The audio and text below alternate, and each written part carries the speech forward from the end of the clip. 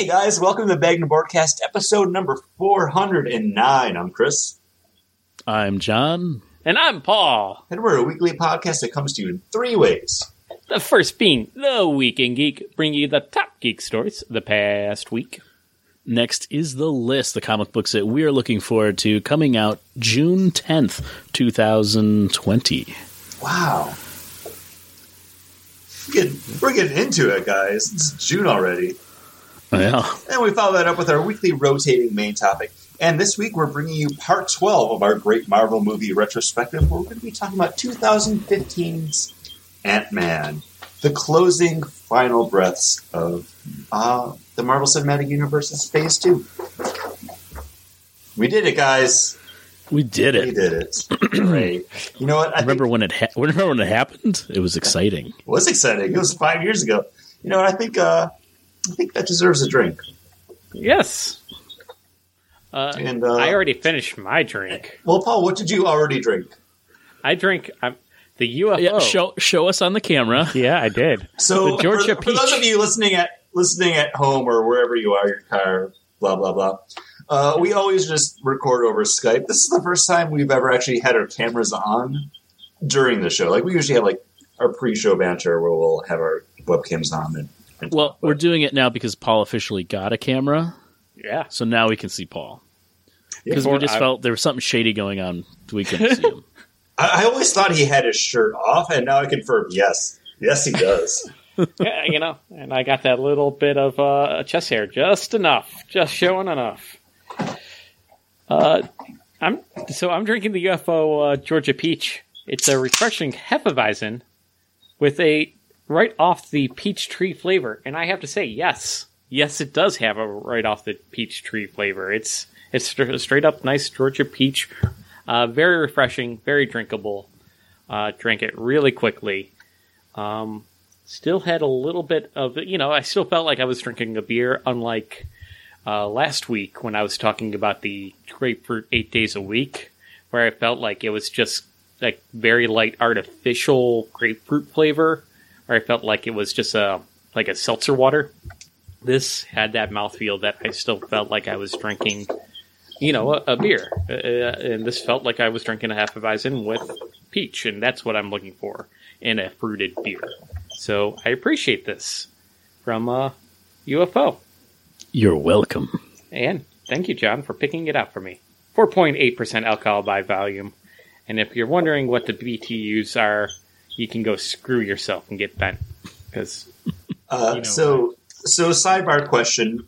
Yeah. John, when you guys are having your beer discussion in our text messaging thread, I saw that you do have the Bell's Fruit Fight.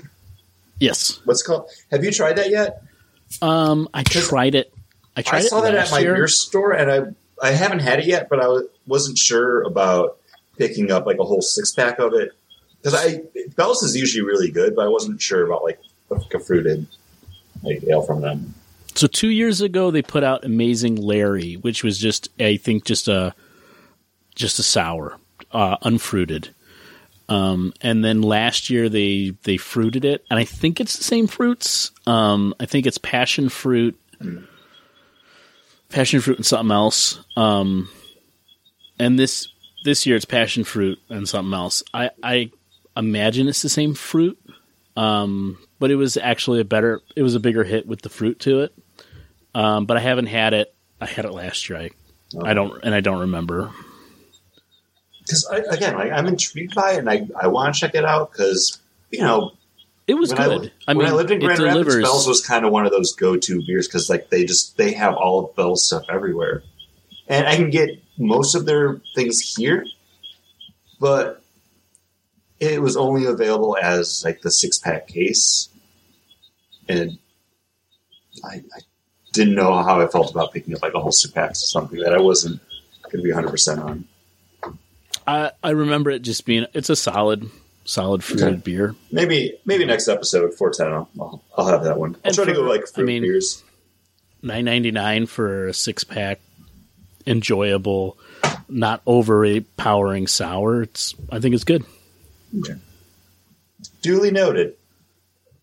Hey, Chris, what are you drinking, bud? I'm drinking a beer that we have actually all had. Your third one? I am on my official third can in the 45 minutes since we started our call.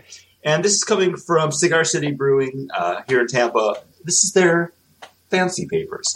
Back in February when you guys were down here, and we actually went to Cigar City, we got a tour of the brewery. We all got to try this directly from the tank, from the head brewer over there. And it was absolutely fantastic. And ever since that moment, anytime that I've gone to my beer store, I've been like, do they have Fancy Papers? Do they have Fancy Papers? And it just hasn't been available on the shelf. Lo and behold, when I went the other day, finally, Fancy Papers was available. And this is a 6.5% ABV hazy IPA brewed with Strata and Idaho 7 hops.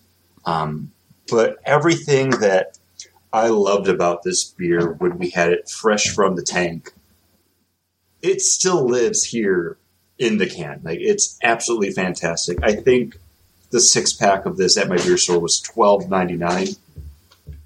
Again, 45 minutes into our Skype call, 6 minutes, whatever, I can't see, into the episode, I'm on my third one. This beer is absolutely fantastic. Super crushable. It's got just a great, like, tropical fruit pop to it. Nice hazy IPA. Holding it up to the camera, you guys can see it. You had it. You had it out of the tank with me. Guys, we shared this. I wish you were here so I could share it with you again. It's absolutely fantastic. Fancy Papers, Cigar City Brewing. I said it before, going to reiterate it now. I want to go back to my beer store on my next day off. I'm hoping they have more of this because this is going to be my fridge beer. We're officially in summertime somehow. Don't know how that happened. I want to have this just so I can grab one, crack it open, sit on my patio, read a comic book, read a word book. I don't know. I'm loving it. Fantastic. I haven't checked into it yet on Untappd. Whatever I checked into it when we were actually there, I feel like it wasn't high enough. I love this beer. This is probably like 4.5, 4.75. Like this is a go-to IPA for me now. Nice. Johnny. And I'm drinking from Threes Brewing, which has really jumped on my radar in quarantine because I've been picking up all their stuff. I've really liked them, and I grabbed their Pilsner, which is called Vlet, which is named after the Pilsner malt that they're using. This is 5.1, and it's just really nice. It is seriously just a really great drinking beer. I think when Chris was almost finished with his beer, so was I. And I was like, yeah, I'm just crushing it. It's just really enjoyable. It's got that nice crisp breadiness that you want out of a Pilsner versus just like that watered down Labatt's kind of no taste Pilsner. Of course, is Labatt's a blonde ale or is it a Pilsner? I think it's a Pilsner. I think it's yeah, I don't remember. Something stupid. I'm on Untappd right now. I can search for it and see what it pops up. It is a Pilsner. Is it a Pilsner? Yeah. Labatt Blue Pilsner. Averaging at a 2.9 on Untappd. Labatt Blue Light, 2.79. But no, I really enjoyed it. It'd be a beer I'd pick up again, but I probably wouldn't pick up the 4-pack because it's overpriced for a Pilsner. I think it's coming in at $13.99 for 4-pack tall boys. I grabbed this in a sampler to try it. I brought it in because I wanted to try it, so I kind of did my own thing there. But I like it. I have another Pilsner from a local brewery that I'm going to be drinking after this. And let's hope it holds up and is as good as Threes Pilsner. I look forward to hearing from you. Thank you. And you know what else holds up our show? Is our weekly trips out to the News Garden. Oh, yes. I like the fact that now that the cameras are officially in, like you can see, normally I gesture like this when we're just recording anyways, but now there's an audience for it. Guys, not a lot of news this week. Something that came out, like we did get the Eisner nominations. Even though we don't have a San Diego Comic-Con this year, they did announce some of the stuff for the Eisner Awards. I took a look at it. Really not much that kind of falls onto our radars. There's nothing really that we were picking up, or creators that are kind of our go-tos, like those locks that we normally get. So I don't have a lot to say about it, but I don't know. I think this might be one of those years where I'm paying more attention to the winners just to see what books we should have been reading.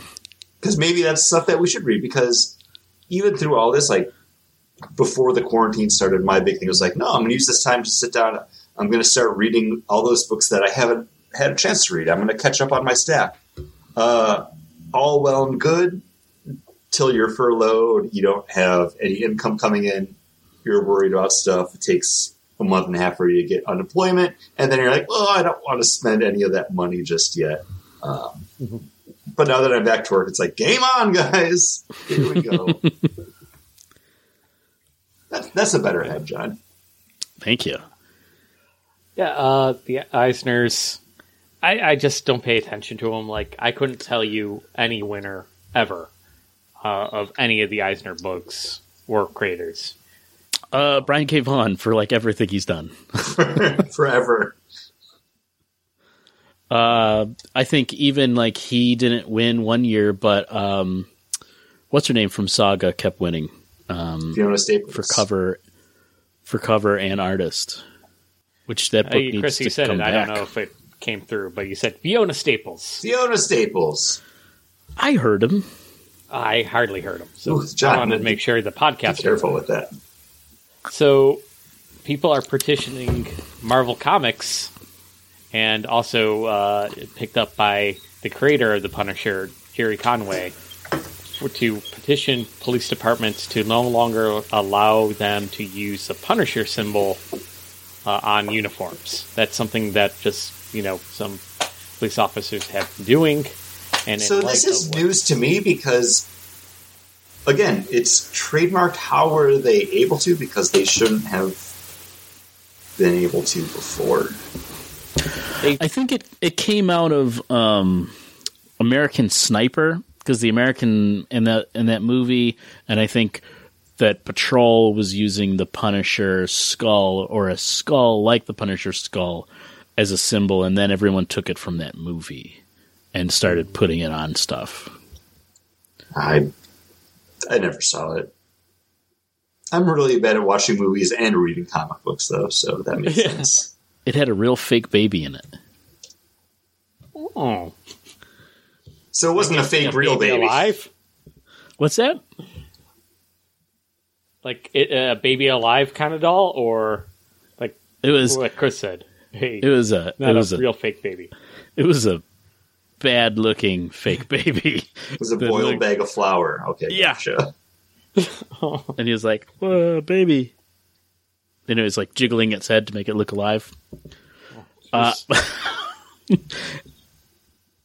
Anywho, yeah, I mean, I think definitely the police force shouldn't be wearing the Punisher skull. Yeah, that's, again, not the proper attire for the police department, who's supposed to be, beholden to the law and order. Like, Punisher's a vigilante. He's there doing terrible things. Like, that shouldn't be the goal. He's supposed to be the one beating up the bad cops. So if you're a cop and you see something bad happen and you're wearing the Punisher skull, then you're the one that has to stop it. You're the Unfortunately, we're not seeing that right now. You're getting the popsicle to the back. I don't remember much Punisher stuff. Punisher's not one of my go-to books. I just remember that from the book and then like the Tom Jane movie. Yeah, cops, don't be dicks. Yeah. That's not a hot take. Nobody be a dick. Everybody should be nice. Exactly.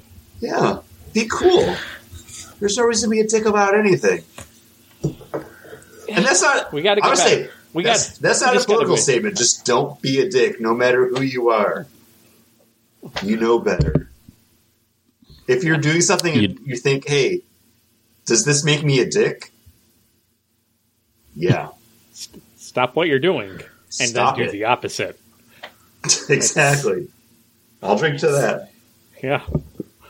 And you guys know I did because you could see me on camera. In other news, we have WB coming out to say, or the producers from the Batwoman show saying that they are not recasting Cassandra Cain, that it'll be a new character. I'm not saying who it is. Kathy Kane. Sorry. That's okay. Cassandra Cain's that girl, right. a.k.a. Orphan. Yeah. Yeah, I think she's a third Batgirl, because technically there's Barbara Gordon. Then Helena Bertinelli was Batgirl for a little bit during the No Man's Land, and then Cassandra Cain. Yeah. She came in. I think it's odd. I think they should just recast her. I don't think the show was that big of a hit where people are going to be like, hey, what happened?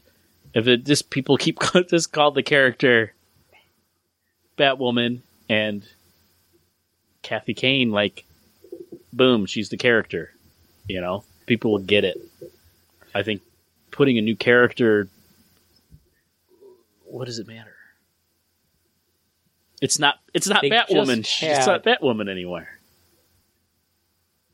They just had Crisis on Infinite Earths happen inside the Arrowverse this past season. They said they already came out and said that the Arrowverse, since Green Arrow is no longer around, that they were going to do a smaller mini crossover event for this upcoming season, especially now with COVID-19 happening and nobody's sure when they can get back up to Vancouver and start shooting again. They were really planning on doing like a World's Finest between Supergirl and Batwoman. So maybe they figured out a cool story to tell in that, that leads up to that or something. Like, I'm trying to think that maybe it's story focused and not just like, meh, we can't cast another, because they said they wanted to first cast another LGBTQ actress in that role, and they were going to do it as keep her with Kathy Kane. And now that they backtracked, that I'm hoping that it's a story reason and not just we can't cast a girl that looks like Ruby Red or Ruby Rose. Rose Ruby. Ruby Rose, you're right. I haven't watched any of it. We talked about this last episode. I think you could just do the TV thing. You cast someone else in that role, shuffle it off, like continue on with your story. I haven't been following the show, so I don't know how dependent on it. Well, I guess I know Batwoman was an integral part of the Batwoman show. But I don't know how dependent on Ruby Rose portraying Batwoman the show actually was. So maybe they took a look and they couldn't find someone else to fit that role and just were like, we'll scrap it. We'll bring in another character to be Batwoman. But at that point, what does it matter who's Batwoman? Because it's all made up anyways. Like, yeah, it's based off the comic books, but you can do whatever you want. Like, I have no issues with them just saying, hey, this person is now playing this role. Someone completely different. As long as they're able to step into the role, they might look different, but they're able to bring the same tenacity, character. If they can bring it to life, that's fine. I don't need the same actor. I mean, again, to kind of jump to the closest thing I can think about, over in Christopher Nolan's Dark Knight, the Batman Begins universe, whatever you want to call it. We had Katie Holmes in the first movie, but then she was Maggie Gyllenhaal in the other ones. Didn't matter. It was a character that was there, portrayed it the same way. That's fine. I don't think the trilogy suffered for someone else stepping into that role. No skin off my back. They were still all enjoyable movies. So I'm kind of curious. It is weird because I did watch the not this Crisis on Infinite Earths miniseries, but the miniseries that led into introducing Batwoman, Ruby Rose's character, into the Arrowverse, and she did seem like a character that was kind of out of place. Wait, what? Jono with his recordings. Oh, yeah.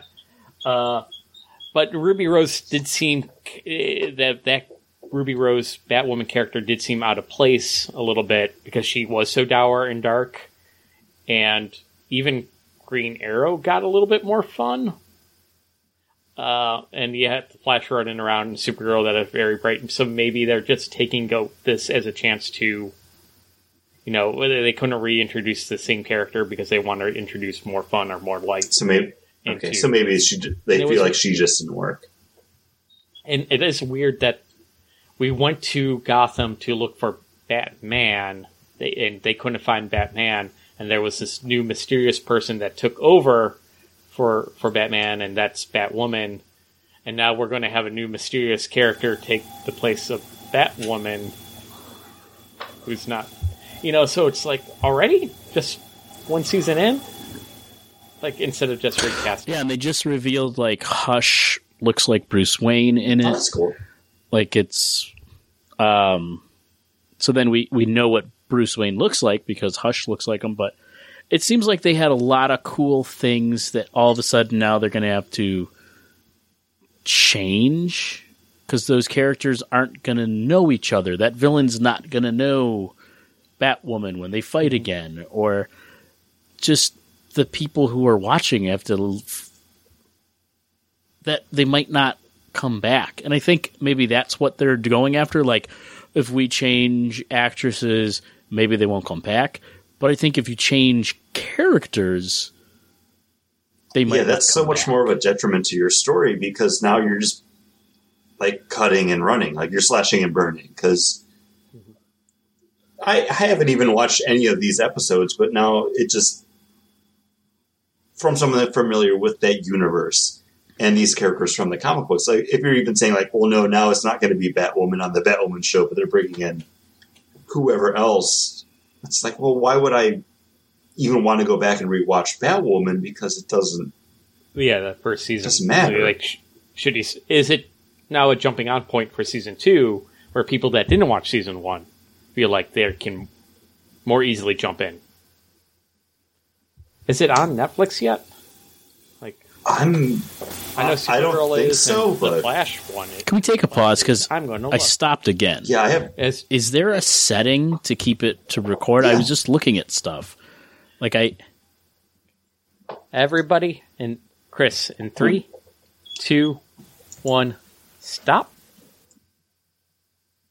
And we never talk about who's going to pick it up after we take our pauses. Well, why doesn't Paul tell us? Why doesn't Paul tell us about his? Yeah, Paul can tell us about his blueberry beer. Oh, yeah, it's nice. It's also from UFO. This is Maine Blueberry, a refreshingly crisp and subtle sweet blueberry ale. So this isn't a Hefeweizen, and it does feel a little lighter. And the blueberry flavor is a lot lighter.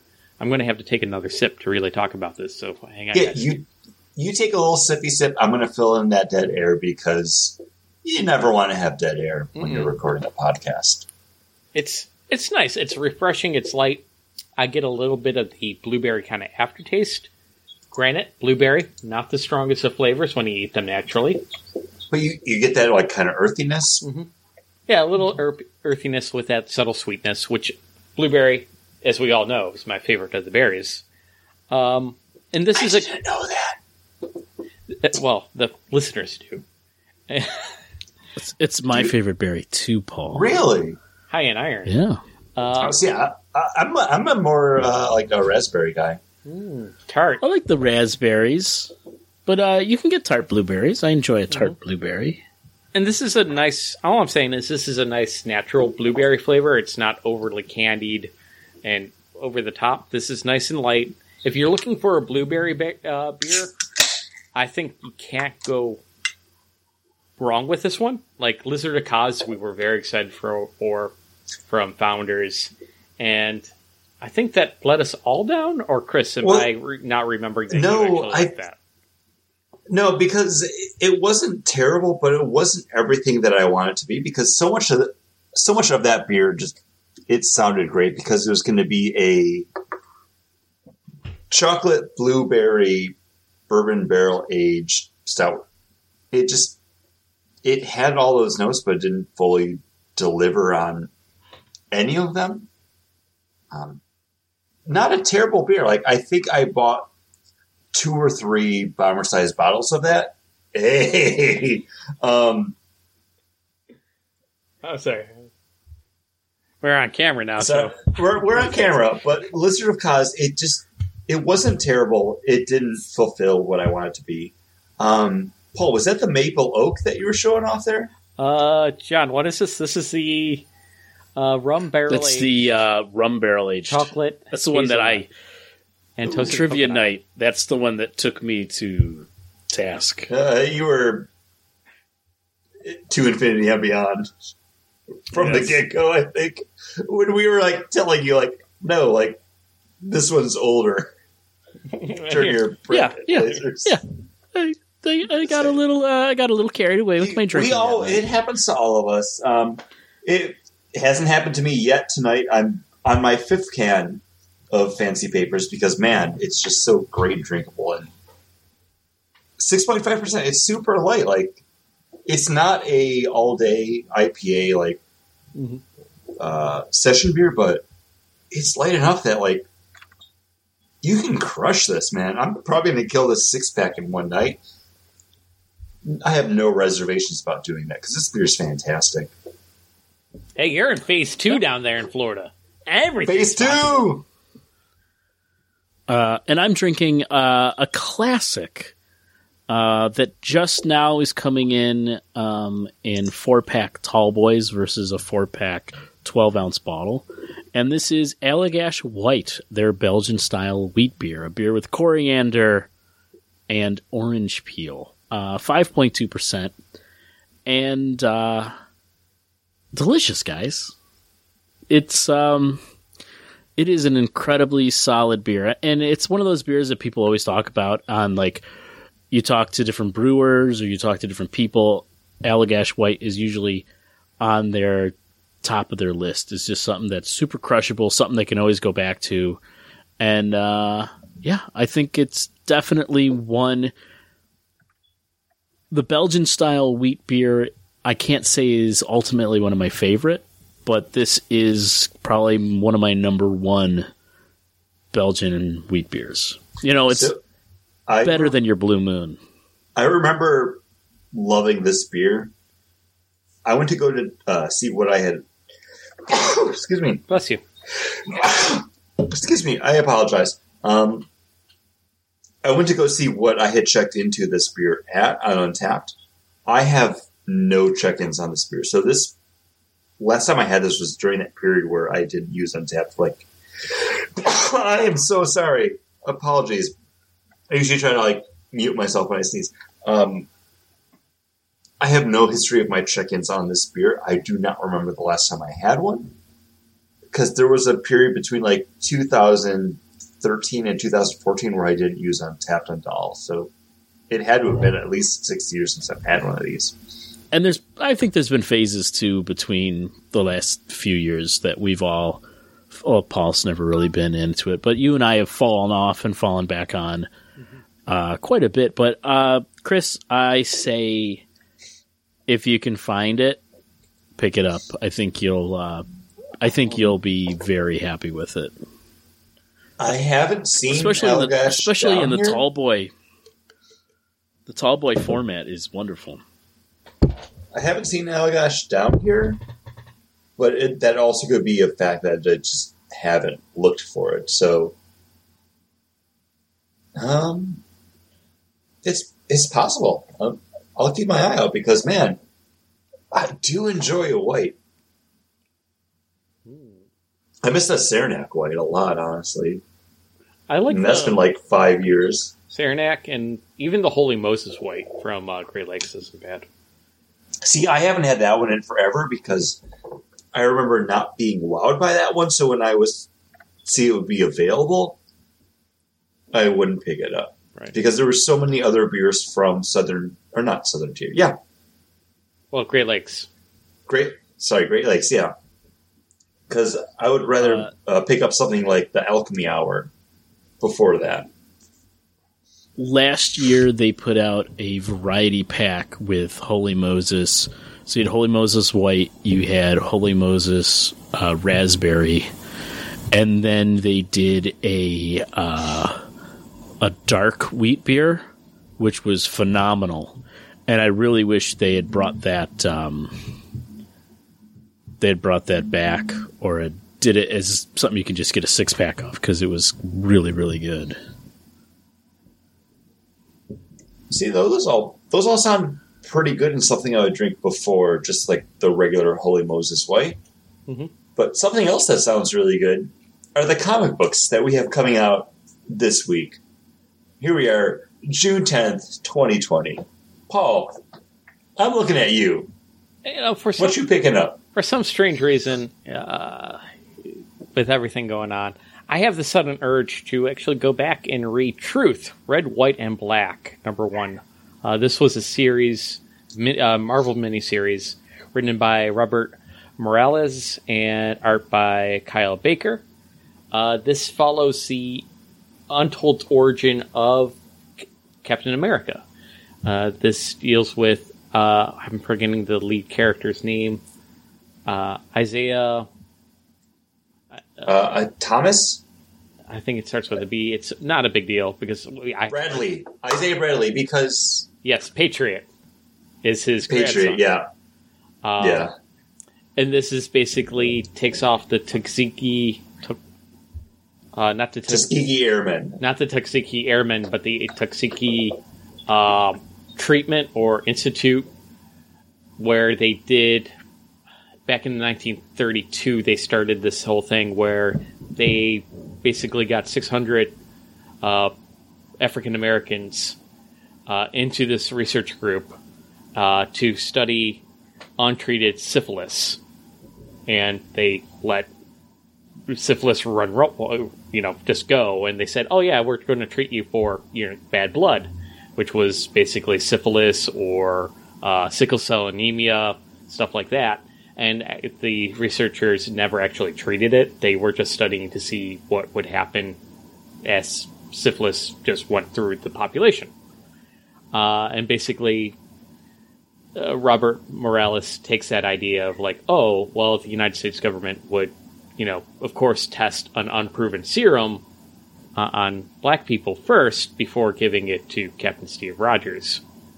And this basically tells the story of that. Isaiah Bradley is the first person to survive getting the super soldier serum, and we go from there. This was released back in 2003, but, we still live in the same world, so I'm going to go back and read it. I never did. I missed it when it first came out, and I think I should read it now. So. Great story, because I actually picked this up because it was a little bit more prestige copy as it was coming out. Like, because they were done as, I don't even know what they called them then, but it was like the harder copy. Yeah, you had the cardstock cover. Right? Yeah, it was like the little bit thicker cover, and then you had those really nice pages too. Yeah, the high gloss. Now all comic books have those pages, but it was like, ooh, high gloss pages. I remember like first going back into reading comic books and like being impressed that things had been upgraded from that kind of like newspaper print, news pulp like paper. But no, fantastic story, and I do appreciate, just as a Young Avengers fan, that they kind of lent that credence to the story by bringing in Elijah Bradley, who became Patriot, just not to kind of wipe this story under as resonant then as it is now, because this is a part of American history, whether you want to acknowledge it or not. And fantastic pick. Like, I wouldn't mind going back to this at some point in the near future, because this is that kind of smart comics that I don't think we pay enough attention to. Well, I picked up all 7 issues just today, so it could be a trade-in policy. I'm up for it, because those moments because I read this when it came out, like I bought these so did I. in print. Did you guys read I'm sorry. Did you guys read Star Wars TIE Fighter yet? Not yet. All right, guess what? Paul, it's up to you to you tell us what to read and we'll do it. Well, as long as it's not X-Men. X-Men from the 80s or 70s. But yeah, there's nothing wrong with that. But yeah, I dug the story when it was coming out, and then I'm blanking out. Artist is Kyle Baker. Kyle Baker, thank you. Just fantastic, crazy artwork. Like, he's a comic artist that doesn't get enough credit, I think, because even like his Plastic Man stuff, it was just so bonkers and crazy. Like, he gets the art form, and he works so well within it. It's a very good, very over the top cartoony style. I really like the Darwin Cook's kind of style of like the pulp cartoony style. He's a more energetic, very simple line drawing that he has. It's not quite Humberto Ramos. No, but it's like a mix of Humberto Ramos and Darwin. Humberto Ramos is just like crazy frenetic action. I think like the Kyle Baker style art is more like that Tex Avery cartoon style, like where it's like, I don't want to say slapsticky, but it's just drawing so much from animation and cartoon comic history that it just everybody has an exaggerated facial look. Yeah. Everybody's face is very exaggerated. Jono, I'm throwing it over to you. Yes. What book are you looking forward to? I'm actually looking for a new number one. Looking forward to a new number one from Image Comics called Adventure Man. And this is written by Matt Fraction, art by Terry and Rachel Dodson. And this is bringing back Adventure Man, whose final issue from like the 40s closed on a cliffhanger where he battled his arch nemesis Baron Bazaar. And this takes place after all of this has happened, 80 years after his apparent demise. A single mother and her Adventure Man fan son, Tommy, get pulled into the world and spark a resurrection where his story ended and a new one begins. This looked kind of interesting. I am a fan of Matt Fraction. I don't love everything that he's done, but I will usually give him a couple issues to see where it's going to go. And this looks like it could be kind of a fun book, kind of a Doc Savage book. A pulp hero book, and it's being drawn by the Dodsons. We got the Dodsons here. We got Dodsons over here. So that sounds fun. I wouldn't mind that being on the look back. Yeah, it probably will be. What was that book that you picked? What was it, Last Gods? Or what was the one that we all kind of enjoyed last time we did the look back? I think, what was it called? Last Gods? Yeah. Where was the basically the kind of heroes that killed the final boss, but really they just sacrificed themselves in order to just hold back the evilness inside their own body, and now then they set it free so many years later for a new team to do it. Yeah, that was good. I liked it. Are you still picking that up, or because I don't know if any other issues have come out since. I was wondering if that was going to be a trade in policy. I think I picked up issue 2. I don't know if issue 3 came out. I got to look for that. Let me find out It's by all right. signing into my account here. You sign into that account. But Chris, You signed it what are in. you looking forward to? No surprise. You guys know it as friends. I've talked about it multiple times on this show. I have always loved Buffy the Vampire Slayer. The comic books have been a continuing way to check into this universe. And we're going to be getting a new Buffy the Vampire Slayer kind of spin-off series called Every Generation, with Buffy Every Generation #1. And this is actually a book that came out last week, but I missed it, and there's nothing really coming up this week that I'm looking forward to. But this is kind of like that old DC Secret Files and Origins kind of look back at some of the notable Slayers. This is almost like I don't want to say like a compilation book, but kind of like a greatest hits almost. Well, that feels right. But this is a team of creators coming together, telling the tales of some of the notable Slayers throughout history. Written by Morgan Bream, Lauren Garcia, Alex Guillermes, art by Nyla Magruder, Lauren Knight. Kind of dipping your toe back into some of those Slayers.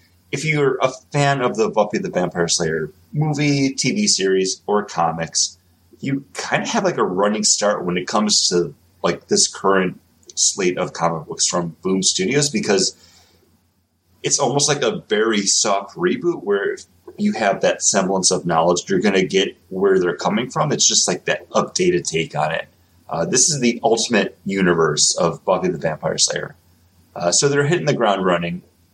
So you're going to see things you know, but then this book also has first appearance of a new character with a familiar face who will change the way you look at Buffy. I don't know, man. I think I love Buffy more than people probably should, because it's just one of those like pop culture franchises that, you know, you're walking past the snack table and you see it there and you're like, ooh, Buffy the Vampire Slayer. Let me take a couple of this. Put it on my paper plate. I'm going to be noshing on this as we're walking around. Buffy hors d'oeuvres. Love them. Let me circle back. Should we do another head-to-head matchup in our look back? Because I picked up Vampironica New Blood #1. I don't know, because I think they're both great reworkings of things that have come before. So I don't feel good about putting them against each other, because they should exist next to each other. Okay. You shouldn't pick one over the other, because they both need to be there. Yeah, but we do power rankings at the end of every one. We love our power rankings, though. That is true. But thanks, you know, producer Scott. He was always putting us up against each other. Also, if you listen to like the podcast in the first like year and a half, like we had to do power rankings for beer, and whatever beer you picked over the others, like you're kind of, I don't want to say doomed to drink it, but like that was the beer that you drank for the rest of the episode. Yeah, because we used to, every episode, we'd bring a 12-pack variety. And sometimes it just got really hard, and we'd re-drink them. But, yeah. Those are the days, huh, boys? Or the big bomber bottles. We going on 11 years ago? One bomber bottle per person. So it would be 4 bomber bottles. Remember? But you know what else we love? We love dramatic readings. And now, a dramatic reading from Star Wars, Age of Republic, Anakin Skywalker, #1, page 8, panel 2. A 2-prong attack would give us an opportunity to evacuate the Kundun. And that was a dramatic reading from Star Wars, Age of Republic, Anakin Skywalker, #1, page 8, panel 2. Guys, I don't know how we actually got Hayden Christensen on the show. We have the budget. I thought that was pretty good. I did it. I did it as fast as I could. I was expecting a lot more anger. You know, like, how can you be on the council not be a master? I really during quarantine, I definitely fell into the Star Wars prequels, Clone Wars, just like memery circle jerk. Okay. Those movies are great, but I totally get why people love and appreciate them for what they are. And I might not be the biggest fan of Rise of Skywalker, and I tried to rewatch it again like last week before I had to go back to work, and like I couldn't get into it. But I don't discount that movie because I know, like, you know, coming up into the future, I'm gonna like go back to everything that we've had from the sequel trilogy and be like, oh, this is Star Wars. I love Star Wars. I love this for what it is, you know. Yeah, if you just go I almost read it as Darth Vader too, because I thought that would have been funny, but I thought going super dry would be good. I'm not going to pick apart your reading of it. Yeah. I would have had a little bit more like, I don't know, a little more, just like that, that rising, like he's angsty on it. Yeah, but also, you know, you can't act his way out of a cardboard box, so. You know, Kate and I on Amazon Prime just a couple weeks ago, maybe even a month ago, because time has no meaning anymore. No meaning. 2020. 2120. It's June, but it feels like it should still be March. June, guys. But whatever. This year's only halfway over, and it needed to end like as soon as it started, because this year sucks. It's one of the worst years ever. But anyways, Kate and I on Amazon Prime watched Little Italy, which stars Hayden Christensen. I did not even realize it was him. Kate had to tell me, and she's like, "No, that was Hayden Christensen." I'm like, Annie, little Annie. He's grown. He has. He was a lot of fun in that movie, and I didn't realize it. And he's playing a very Italian kind of guy, and it's kind of funny because it's Little Italy, Toronto. Not like Little Italy, like New York, and Alyssa Milano's in it. So this is from 2018. Yeah. Alyssa Milano. They got those tax cuts. He filmed it in Canada, like everything else. It's definitely like seemed more like a Lifetime, not a Lifetime movie, but one of those like Hallmark Channel movies almost. It was fun, but very light, very like by the book rom-coms. But I didn't realize it was Hayden Christensen. And even watching the movie, I was like, oh, who's this like no-name actor that's playing this lead character guy? And I actually he doesn't have the high ground ever in this. I actually had to ask Kate. I'm like, wait, is this guy? Because all the girls in the movie are like swooning over him, and I'm like, is this guy actually sexy, or is it just for the movie? Because it seemed like one of those kind of movies they could just get whoever they could, and like he's this, you know, sexy guy. And Kate's like, the dreamboat. Kate's like, no, he's sexy, and I'm like, all right, good to know. It's Anakin Skywalker. So 2018, Hayden Christensen, apparently still sexy. I mean, when did the prequels come out? 2003. Yeah. 2003. It's a good looking dude. He is. No homo. And I don't mind his acting in that. Like in Little Italy. I thought you were talking about the prequel. For some reason, there's some cartoon or show, and they have like a Little Italy, but like they open up their cupboard, and it's like a little Italy, but they're all really tiny people. And when you were talking about this, and I was like, is Paul talking about a weird dream I had or some weird thing from a show I saw one time? Like, is it from Futurama? Like Little Italy, they actually had like a Little Italy. I think about Indian in the Cupboard. Yeah, it's Indian in the cupboard, but with Italian. In the movie, Darth Vader is in there, so maybe this is the Star Wars crossover that we never knew we wanted or needed, where it's Little Italy versus Indian in the Cupboard versus Star Wars. Okay, guys. We're not here to talk about movies. Let's get into the main topic. Paul? Where we're talking about... Paul? Chris. We're here to talk about movies. Oh, no! Because that's going to head us into our main topic. Like we said up at the top of the show, time for part 12 of our great Marvel movie retrospective.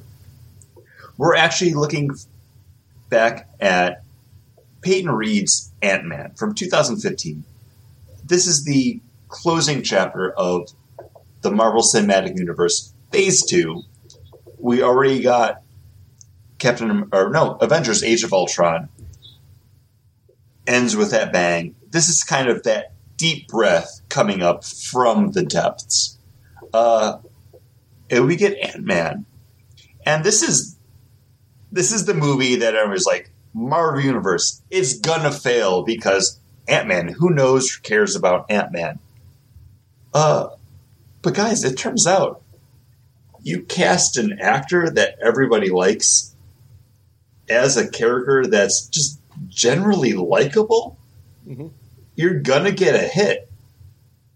And that's what I think is ultimately great about Ant-Man, because through all of this is one of those movies that I was looking forward to coming back to rewatch. But as we talk about all these movies, I'm like, well, Ant-Man was a lot of fun. I really like that movie. How's it going to hold up? Ant-Man really holds up, guys. And it does have its faults. And we'll talk about that in a little bit, because it falls into that, well, you need that antagonist that's kind of the mirror of your hero. Which is a little bit to its detriment, but, man, ultimately, like, Ant-Man's just a fun rewatch. It is. It's definitely a fun movie. Sorry, Paul, go ahead. No, That's all I got. It's a fun movie. I like it. Okay, so John can't say anything else for the rest of the episode. So what I was going to say is, it's the dark mirror reverse of the hero. We got Yellow Jacket. I'm forgetting his... Darren Cross. And they kind of write it off like, oh yeah, if you use the suit and you don't have the right kind of shielding for your head, you become evil. And that's why he's evil. Like, it seems a little like, we have no reason, to make this guy a bad guy. So this is what we're doing. Where Marvel has become a lot better, especially it does kind of Black come Panther. out of. See, Black Panther kind of suffers from the same. Yeah, but same thing. And that villain is like you can. I don't want to talk about Black Panther before we get to Black Panther, right, because we're talking about Ant-Man. But I think both this movie and Black Panther kind of suffer from the same thing, because they're falling into that, well, you have to have a villain, the antagonist, to go up against your hero. They're going to be that mirror's reflection. Mm-hmm. That's the cheap way. And then, because we've got like a great Black Panther that comes out of Civil War, you kind of have to strip him down in his solo movie. Ant-Man doesn't kind of have that luxury of being introduced in something and you're getting into it like, all right, like I'm on board with Ant-Man. So I feel like they kind of dumb it down a little bit, but at this point, we're 12 movies into the Marvel Cinematic Universe. I don't think you need to have someone that has that exact same skill set, power, armor as your hero to have it be an interesting movie. But you also have a script written by one person who is planning to direct it, who then leaves, and then they bring in kind of a cavalcade of different people to work on the script, punch it up, make it more funny, do this. So what we get is actually really good, considering how many hands were in the pot. Yeah, because ultimately this movie originally penned, and who was supposed to have directed, Edgar Wright, who you may know from stuff like Shaun of the Dead, Hot Fuzz, oh my gosh, I'm blanking. End of the World? Oh, At World's End. At World's End, thank you. The pub movie. I that's the one like Cornetto trilogy movie that I actually don't own.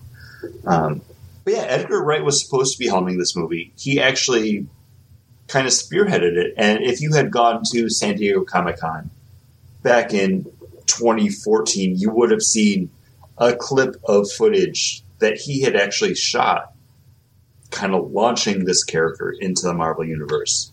Ultimately, that kind of Disney creative differences led to him leaving this project. But then director Peyton Reed came onto it. And as much as I think I would love to see an Edgar Wright Ant-Man, I think the Peyton Reed Ant-Man we got definitely still kind of scratches that itch, because after we get our big, crazy Avengers crossover movie, you need that just, all right, smaller story, catch your breath. Ant-Man's great for that, because this does definitely stand alone as a great superhero movie, but it kind of weaves its way into that greater Marvel Cinematic Universe right from the get-go. And before we get into anything else, this movie starts with a flashback where you're getting like the beginnings of S.H.I.E.L.D., because you have the de-aged Michael Hank Douglas Pym there. Yeah. Again, special effects, fantastic, because this is like a younger Michael Douglas that you're going to see in later parts. But then you're also getting a younger Howard Stark there. Peggy Carter's appearing. Like, this is S.H.I.E.L.D. in its formulative years. A little bit dissension happening. But as you'll learn later on, like, well, no, that's kind of undercut, because Hydra is still that looming threat. But right from the get-go, like, no, this is a Marvel Cinematic Universe movie. But the next thing you're going to see is Paul Rudd as Scott Lang getting his exit ritual from prison. But that's when, like, the fun and the heart really comes into it, because that's really what makes this movie work, I think. Do you guys think that if we had... Go ahead, Paul. If we had a better, like, more Guardians of the Galaxy style soundtrack, that would have improved this movie? I would say no. Because what song's playing when Scott Lang's walking out of prison? I don't know. Well, exactly. But that's the thing, like, that by that doesn't matter, because we get that later on with Ragnarok, like a better soundtrack, and it kind of elevates these movies a little bit, I think. You complain that they use that. You even complain that they use that song too much. Well, because they use it in the beginning and they use it at the end. I would have liked the second song. I would have liked something a little bit. Yeah. Led Zeppelin, that cost some money. Yeah. But see, I have no problem, like, because, yeah, I might not know that song, but you're seeing Scott Lang, like, fighting someone in prison, and then it's like, oh, hey, gonna miss you, buddy. And then he's in the van with Luis, played by Michael Pena. And it's like, well, hey, let me catch you up on, like, what's been happening with me, because I used to be your cellmate. Just that, like, 40 seconds of dialogue between the two of them, I know both of these characters so well, and I'm in it. And I think a lot of that's just due to the likability of Paul Rudd. Paul Rudd's just, like, an awesome dude that I wanted to be as my friend. No offense to you guys. Mm-hmm. There's, like, just the humanity between watching those two. I'm stuck with you guys. I would rather have you be Paul Rudd. But there's a humanity that you see between Luis and Scott that you're like, okay, I want to see what happens to these two guys. And Michael Pena is incredibly likable. You know, he's another one of those characters that you instantly like. And my mom died. Got the van though. Like, that's a win for that character. And as a like a viewer of the two. I'm like, no, like, okay, like, yeah, he's got out of prison. He's up against so much.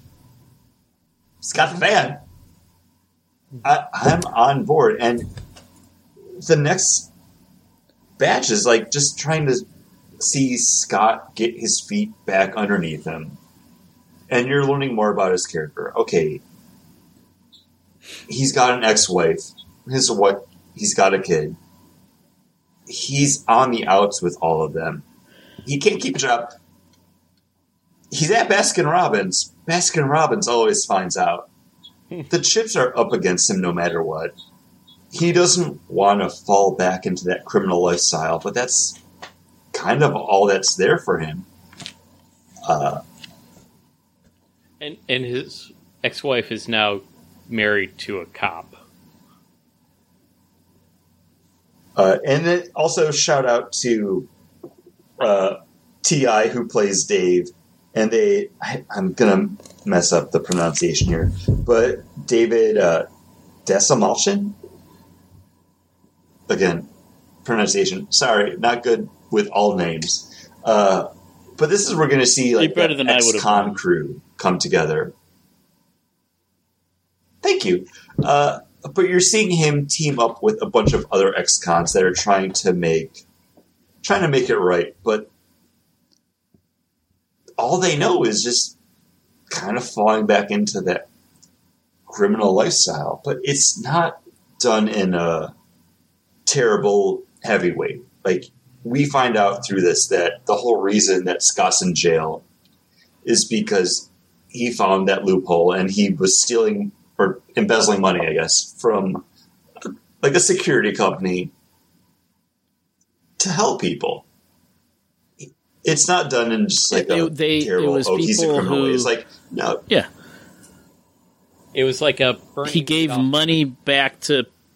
Yeah, he gave money back to people who were robbed out of their own money from this company, and he got them their money back, or the money they were owed. Like, it was a white-collar crime, but he was actually doing the right thing. Yeah. And it makes him incredibly more likable that he wasn't in jail for just stealing from people. He's not just a thief. But then what I think is weird is, yeah.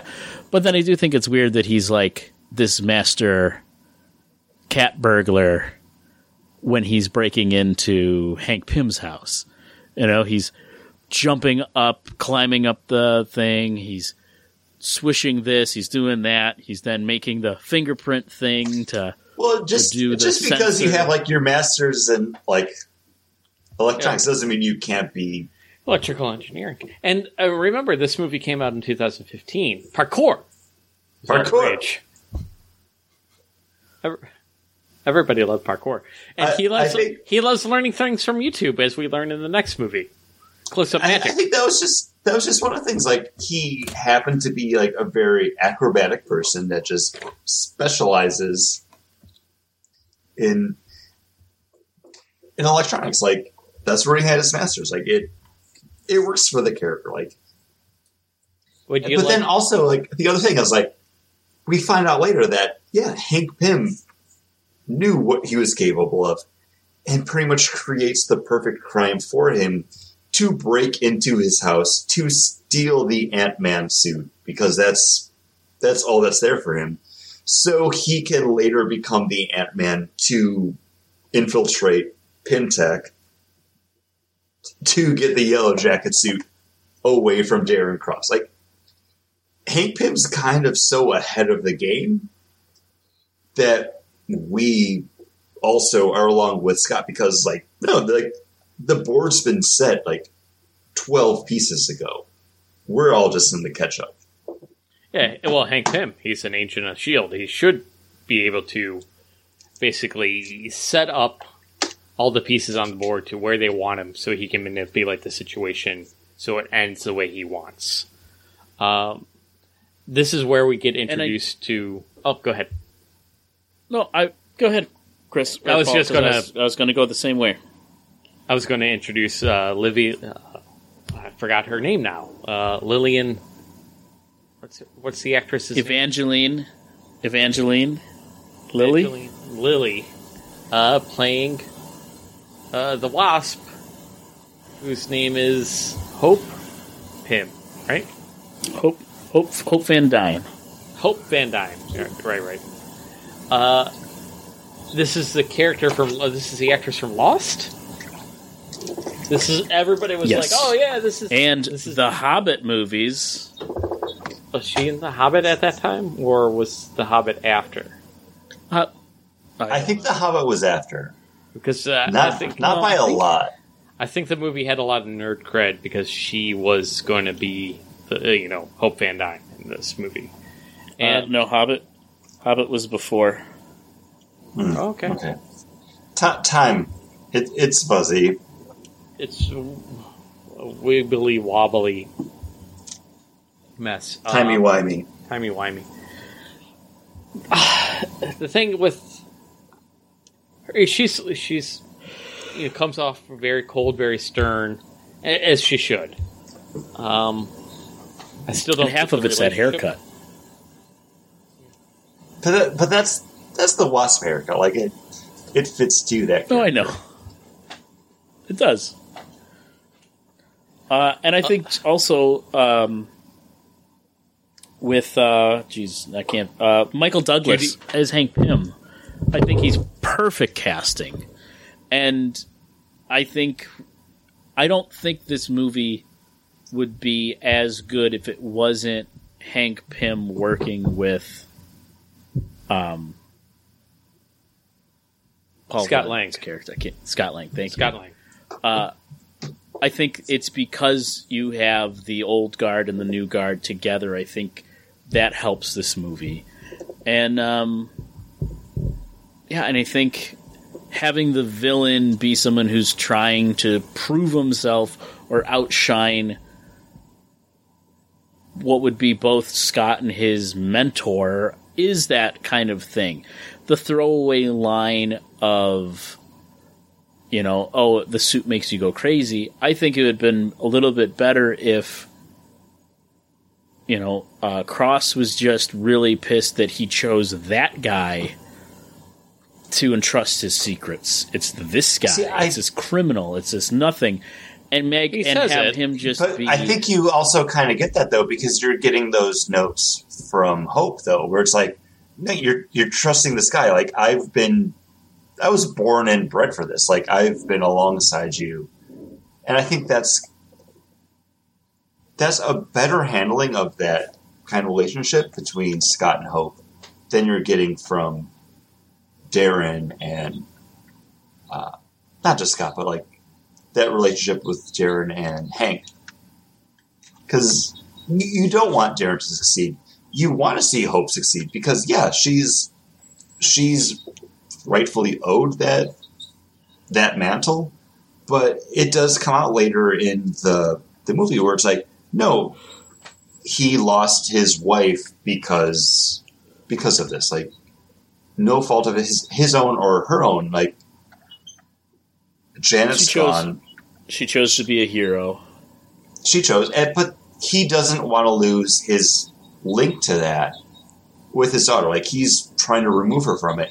And this criminal, like, he doesn't care if this guy winds up biting it because, no, he's a criminal. Like, this is a soldier I can put on that front line. Like, again, he's a drone. He's an ant that he can have do the footwork for him. And if something happens, well, don't worry about it because I got other ants I can pick from.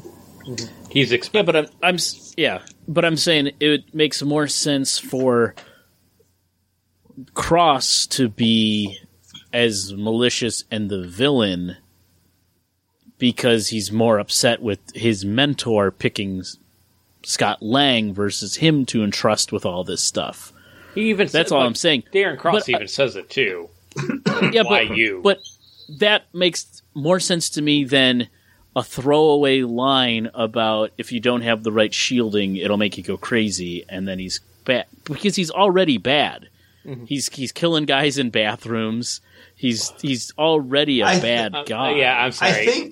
but I think that's kind of that plot point where it's like, well, how do you go from being just like the intelligent billionaire like that wants that technology to be like, well, I'm going to go to your protagonist family's house, kidnap the daughter because I want you now, Scott Lang. I think that's kind of how they try to bridge that gap, where it's like, well, why would he go after Cassie, Scott Lang's daughter?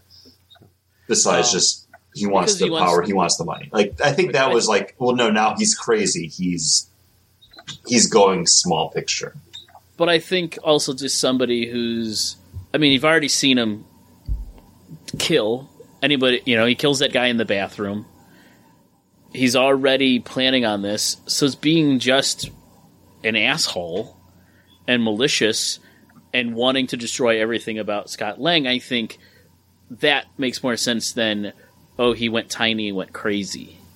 That's all. It's not he went tiny and went crazy. I think you see that change when he gets like batted into the bug zapper, and then like he gets shocked. And I think that was the moment where it's like, no, he's not just going up against Hank Pym and his legacy. It's now like, I need to make this personal. I'm going after Scott and his family. I think that's kind of like the delineation. And I think, yeah, and I don't want to talk. We don't have to talk anymore about this. I'm just saying, I think he's already proven himself as a bad guy. But Paul has things to say. He's pointing to himself. He's been doing it. So go ahead. What's up, bud? I know none of us have watched The Last Dance, the Michael Jordan ESPN series. That's basically been his documentary. And I know none of us have seen Lance, the Lance Armstrong documentary series that's now on ESPN. But I've listened. I watched the Bo Jackson one. Paul's right. But both of these documentaries have basically framed these people as being highly driven and having a high need to win. And the one thing that Michael Jordan owed money to the mob from gambling debts. So continue. And the one thing that they both do is create rivalries that they then need to crush because they have to win. Michael Jordan did this apparently all the time, even though other players were like, I'm happy to be on the same court with Michael. I'm glad to be on the same team with Michael. And Michael's like, I'm going to destroy you. I'm going to dominate you. Like, on the court, he just becomes vicious. I think that highly driven, motivated, wanting to be the top of his game kind of thing, you could see in Darren Cross, where he now says, oh, just this thief comes along. He's my rival. I must not only just win, I got to dominate, destroy, and that's why he goes after his whole family and everything, because they kind of both. And in the documentary, The Last Dance, apparently, and also in Lance, they show these both Lance Armstrong and Michael Jordan to be a little bit crazy, to like start almost fights with people for no reason, just because they just build up these rivalries in their own heads.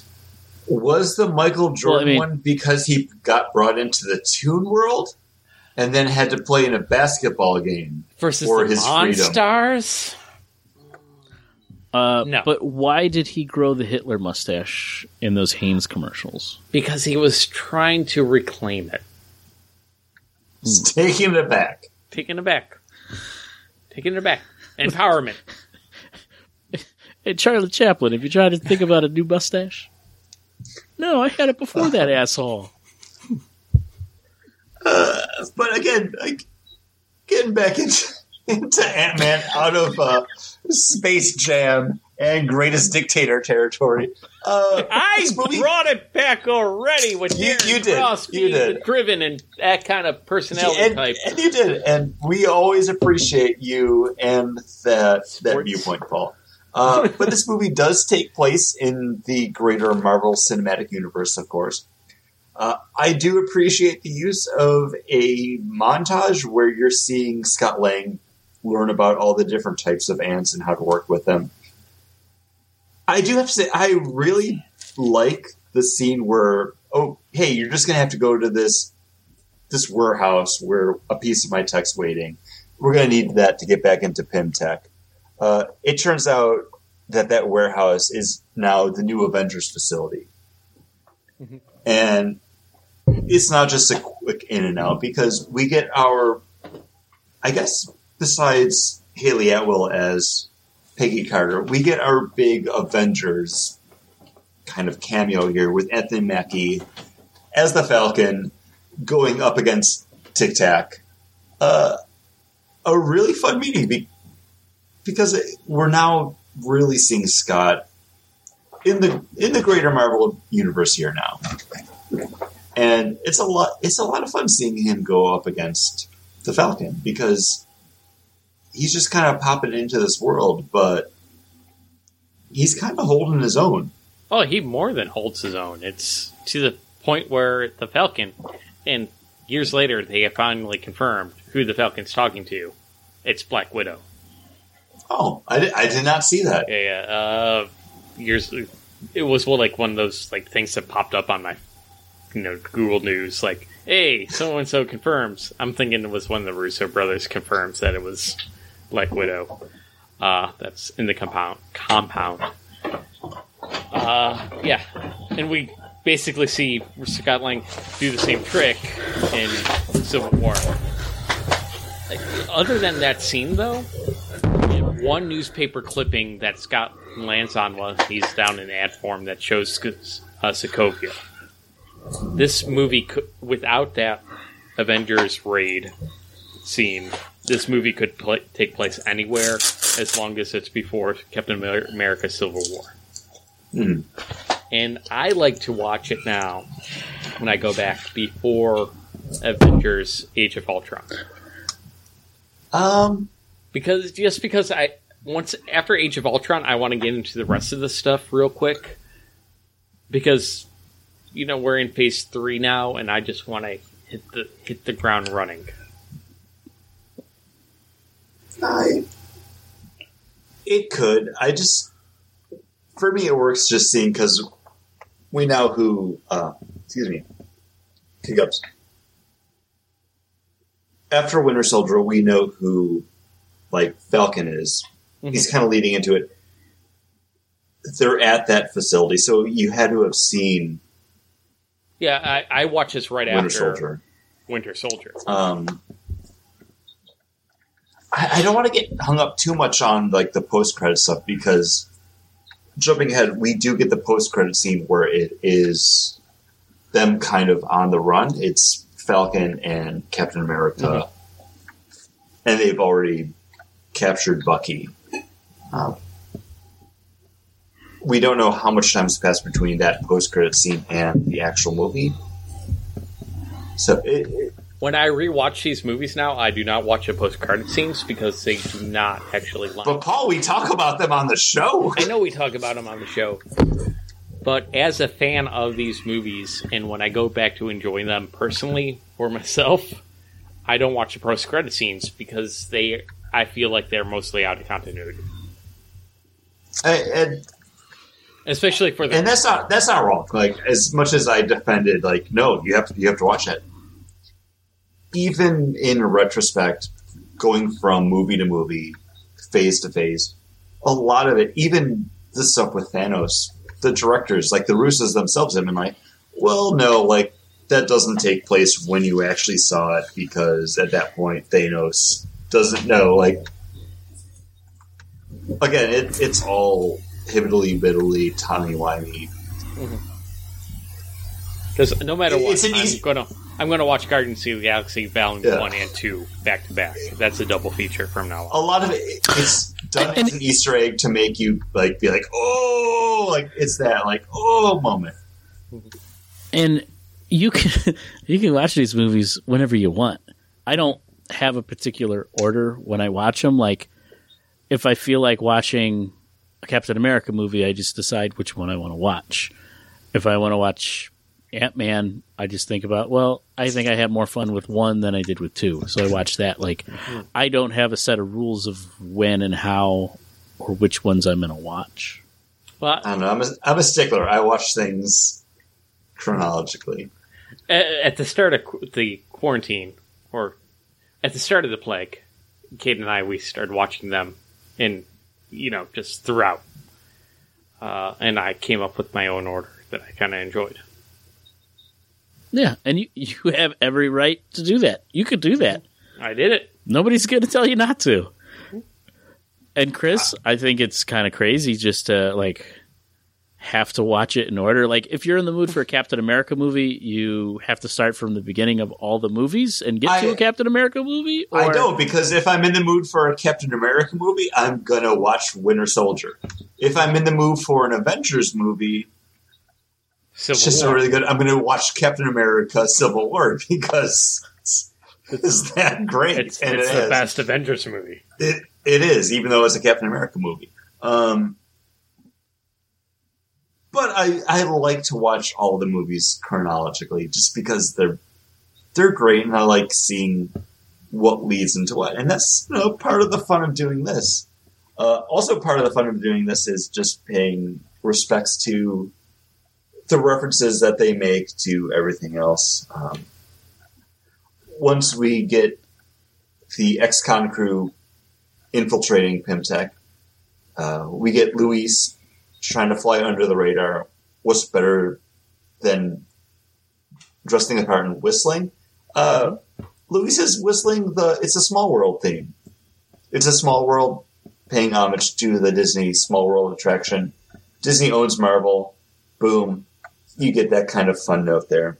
And that's kind of also reminiscent of when you get Ultron singing the Pinocchio No Strings on Me song. Disney owns Marvel. Hey, we know this. We've been talking about it for 8 years now. It happens. It's still kind of fun to see those, references in the movies. I have to say that they're in San Francisco, so Luis could constantly be going down to Disneyland. Anaheim's right there. It's right there. It's in the Bay Area, so it's bad as a Disney fan who's never been to Disneyland, because I live 20 minutes away from Disney World.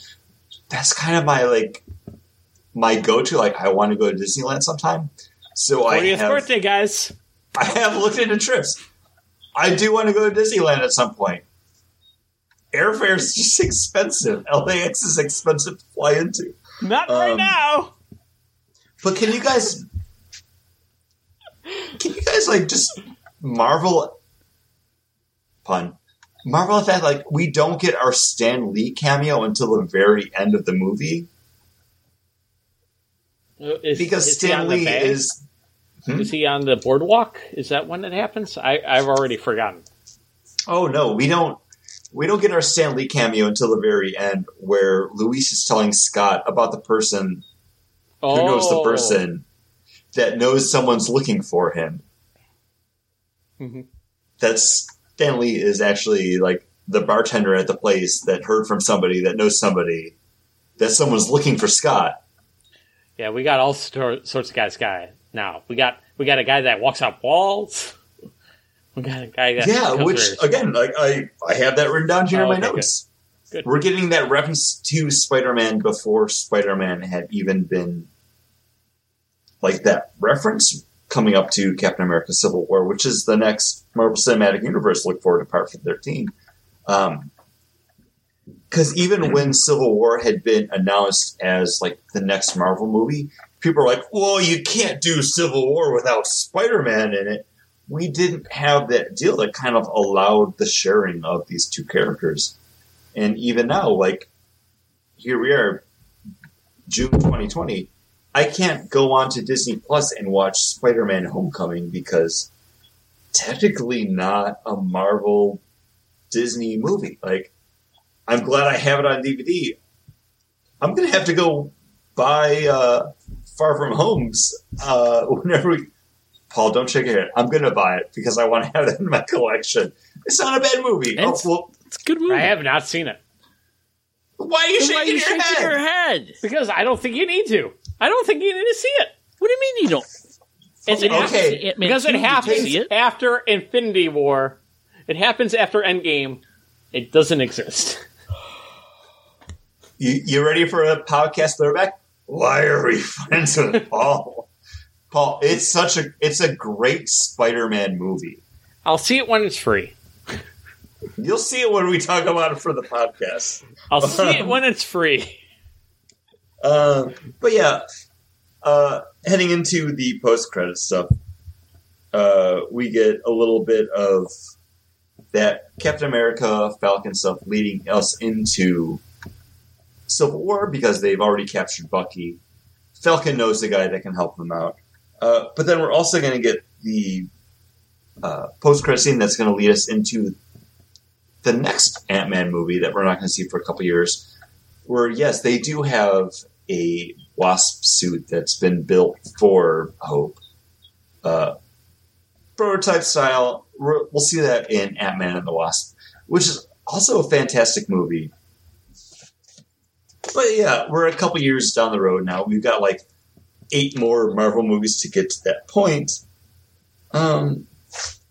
Guys, Ant-Man. I really like this movie. I officially watched it twice before we recorded this episode because, we talk about the movie we're watching. You watch the next one leading up to the episode. As soon as we talked about Age of Ultron, I watched Ant-Man.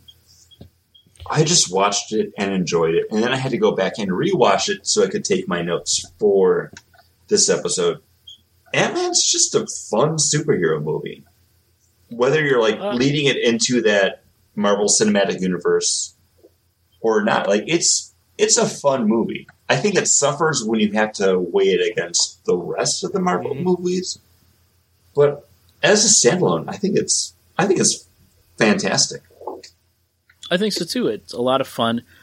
I had a couple of weeks ago, I had started it, and I went in and I was like, oh, I didn't finish it. So I played the end of the movie, basically when they're doing the heist. And then I went back and started watching the beginning again just to have a refresher to it. And I can't say that I hated it. I loved it. I think it's... I don't think you should hate this movie. I think if you hate this movie, there's something wrong in your soul. John, I'm not talking to you now. I'm talking to listeners as a whole.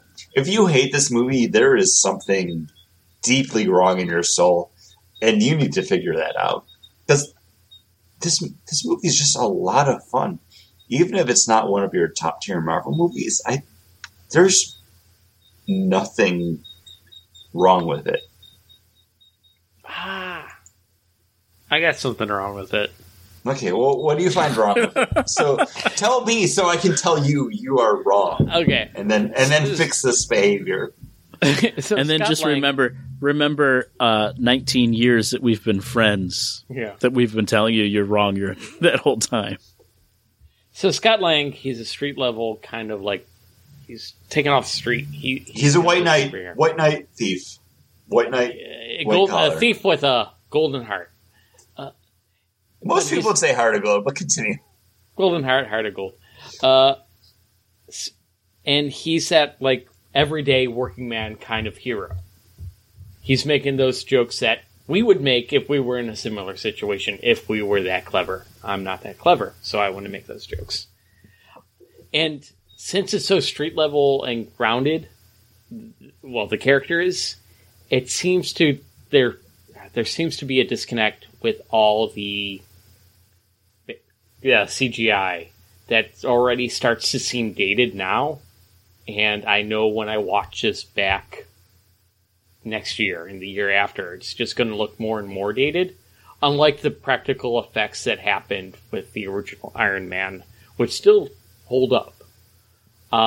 Like when he goes down into the sink, and then meets the ants for the first time. It looks dated, and there's that disconnect of the character who's the working class everyman, and then these over-the-top CGI special effects.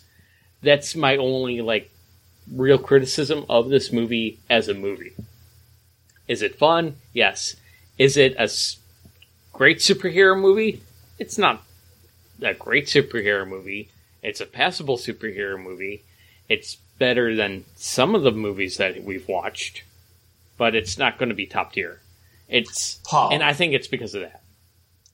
Do you like Honey, I Shrunk the Kids? No, he's never seen it. What? I've seen it once when I was a kid, and they ate a oatmeal raisin cream Little Debbie thing, and I'm like, okay, this all is happening. I don't care. That's oh my gosh! That's the thing that gets you. One of those moments. Nothing in that movie makes me care. Wow. And they start and then they start a fire, a tiny fire, and there's no way to start a tiny fire. Either it's either burning, and then it'll burn out the fuel that's there. There's no way to keep a fire tiny. Oh, don't act like, the science about it. We're talking about Ant-Man. And you're talking about how Iron Man... No, we're talking about Wayne Szalinski and starting Honey, I Shrunk the Kids. Ant-Man, they're smart enough to not start a tiny little fire, because that's stupid. Okay, well, I was going to try to make a point, but my whole point was based on the fact that I thought you had a childhood, so I guess not. Yeah, Chris. I was born a 48-year-old man, and I'm not even 48 yet. Honey, I Shrunk the Kids is such a great movie to see. Again, as a kid. You guys remember the one episode where we recorded where we called up my dad to ask him whether or not I liked animated movies when I was growing up and was a kid, and he's like, no. You didn't like much as a kid. And I'm like, thank you, Dad. And we hung up the phone. Paul, the only thing you liked as a kid was the hard sweat of a day's work on your brow, so maybe not. Okay, well, my that's whole, the only thing I can keep as my own. I earned that sweat. That's mine.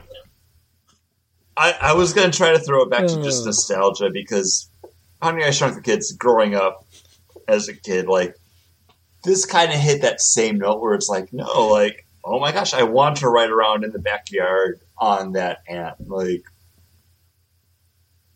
he's that white collar, like that white knight criminal. Like, Paul Rudd's so likable. Like, a lot kind of filters into liking this as a movie, even with its faults, because I don't think it's the best Marvel origin story. I think it kind of suffers because at this point, again, we're 12 movies into the cinematic universe. We've seen origin stories done. We've seen them done better, but I think as a standalone, this is a really fun movie. So, John, like, go ahead, because I kind of need to figure out where I'm putting this in the list. Oh, you want me to do my list? Can I just talk about Indian in the Cupboard real quick? I mean, I think more people need to talk about Indian in the Cupboard, so yes, please, go ahead. I got in trouble in, what was it, 4th grade when we read... Most likely 4th grade, because I think that's when I read it, so yeah. Because I actually brought up the point that the little cowboy couldn't start a tiny fire in the room because there's no way to actually burn this tired fire. And I'm like, wait, was the kindling I honestly thought shrunk as well? Like, what happened here? This whole book is stupid. I hated it. And I honestly thought you were going to go as, like, we had to read this book, and I got in trouble because I was like, this isn't plausible. No cupboard makes things alive. I only know cupboards to kill things. Like, you have such weird things that you take your stand on, like, this magical thing where you turn a key and whatever's in the cupboard becomes alive. I'm okay with that. But that motherfucker tried to start a tiny fire, and that is impossible. That is impossible. Yes. You asked me, suspension. Paul, would a bridge to Terabithia be too far? Do you want to take apart all kids' knowledge? I'm just saying. Okay, you set up the rules. This cabinet's magical. Okay, I'll buy in. Magical cabinet. All right, now he starts a fire in the room. Wait. Is the whole room magic? It's a whole room magic. Well, what are we doing? We're throwing out all the rules? Then nothing matters. Nothing makes sense. We can just die now. It's fine. Well, I mean, you've already thrown out the rules because you have a magic box that turns inanimate objects alive. You've already thrown it out. A rule. That's the rule. The magic box turns things alive. That's a rule that's now set in this world. Okay. Okay, there's times I love having Paul as a friend. There's times that I hate having Paul as a friend. This is both of those. Continue. I honestly want to just get into this whole thing and be like, well, what if this didn't happen in our world, but a parallel world where they had this magic box, and on this parallel world they were able to start these tiny fires? But I don't want to do that. I don't want to get into this with you. John, I never would have thought Indian in the Cupboard would have been the sticking point for this episode, but it somehow turned into that. It happened. Nobody knew about it. Nobody was prepared for it. Indian in the Cupboard, Bagnaboard 409 is the 2020 of the podcast history. That's why they play the games on Sunday, guys. That's why we record, and we're at least 3 beers in. This is what happens. I've had 6 fancy papers from Cigar City. It's a great beer. I love it. But yeah, so thank you, Producer Scott. You introduced the power ratings. We'll get into it. For me, when it comes down to where this movie places in the greater Marvel Cinematic Universe, I would kind of put this in my 1, 2, 3, 4. This is in my number 5 spot. I would put this behind Winter Soldier, Age of Ultron, Avengers, Guardians of the Galaxy. So this is placing before Iron Man 2. This is just a great, fun superhero movie. And it just kind of happens to take place in the Marvel Cinematic Universe. It doesn't shoehorn itself in. I think the moments that you get that kind of put it in this universe make sense. Which is why I put it before Iron Man 2, because Iron Man 2, I think, sets up so much of the universe. Go back and listen to that episode that it at one point was my favorite MCU movie. I think Ant-Man's just a great superhero introductory movie. I think it's handled better than we got in Captain America or Thor or Incredible Hulk, definitely. This is kind of like my middle run number 5 movie. I love it.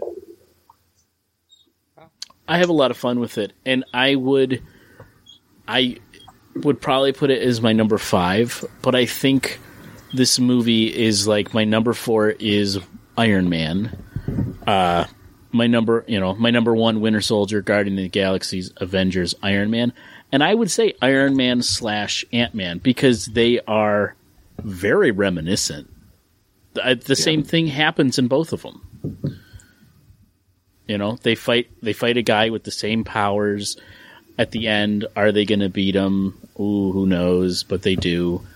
I think they're kind of the same movie. You have the same kind of very likable character with Robert Downey Jr. and Paul Rudd. Yeah, I'd put it as my number 5. Paul? I'm going to put it as my 1, 2, 3, 4, 5, 6, 7th movie. I think it's a decent intro to the character. If I didn't get this movie and I just get his intro in Civil War, would I be that upset? Yeah, maybe. I'm glad that we see him here. I'm working through my feelings right now. No, but again, that's kind of what we do this for. You're looking back on everything that's happened before with the current knowledge that you have. So, I'm happy we get this intro. I think it's a decent intro. I think it's better than Thor's. I think it's better than... So I'm putting it above the original Thor.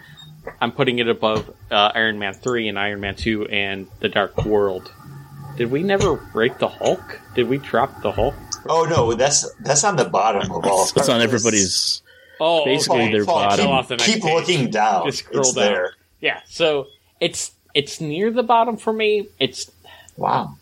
It's not. It's right in the middle for you. It's okay. So Basically, right in the middle. Yeah, it's 2 spots down from you guys, or 2 spots down, or 1 spot down from you guys. So not all that far off. I'm not trying to like polish a turd either, because I really enjoyed this movie. 2 spots down from us is still like above half the movies that have come out in the Marvel Cinematic Universe. Like I think that's kind of still a glowing recommendation for this movie. And I think a lot of it is just based off of Paul Rudd as Scott Lang. Like, there's just such an innate likability to this character that it's hard to make these kind of blanket statements without having someone else in that role. But I'll say it. I don't think if anyone else was cast in this role, I don't think it would have placed as high on my list. Paul Rudd just has that je ne sais quoi that puts it as like, no, I see Paul Rudd on screen, I'm gonna like it. Yeah. I that's the reason why it's so high on my list as well. It's Paul Rudd. It's Michael Douglas. I don't really love Evangeline Lilly. I think she's a little stiff. I don't get the chemistry there. I like Judy. We didn't talk about it too much. I think Evangeline Lilly, that could have been anybody. You just want to see that kind of character note hit, and it didn't matter who's playing that character. They probably could have hit that. I don't want to say spoiled child because we don't see too much of her, but it's like that scorned child. I think is an easier role to play than the everyman that you're rooting for, no matter what. Agreed. Yeah. And if you agree, find us over on Facebook. Find us wherever your podcast listening device. Rate us and review us there. It helps other people find the podcast. And as always, thank you for listening.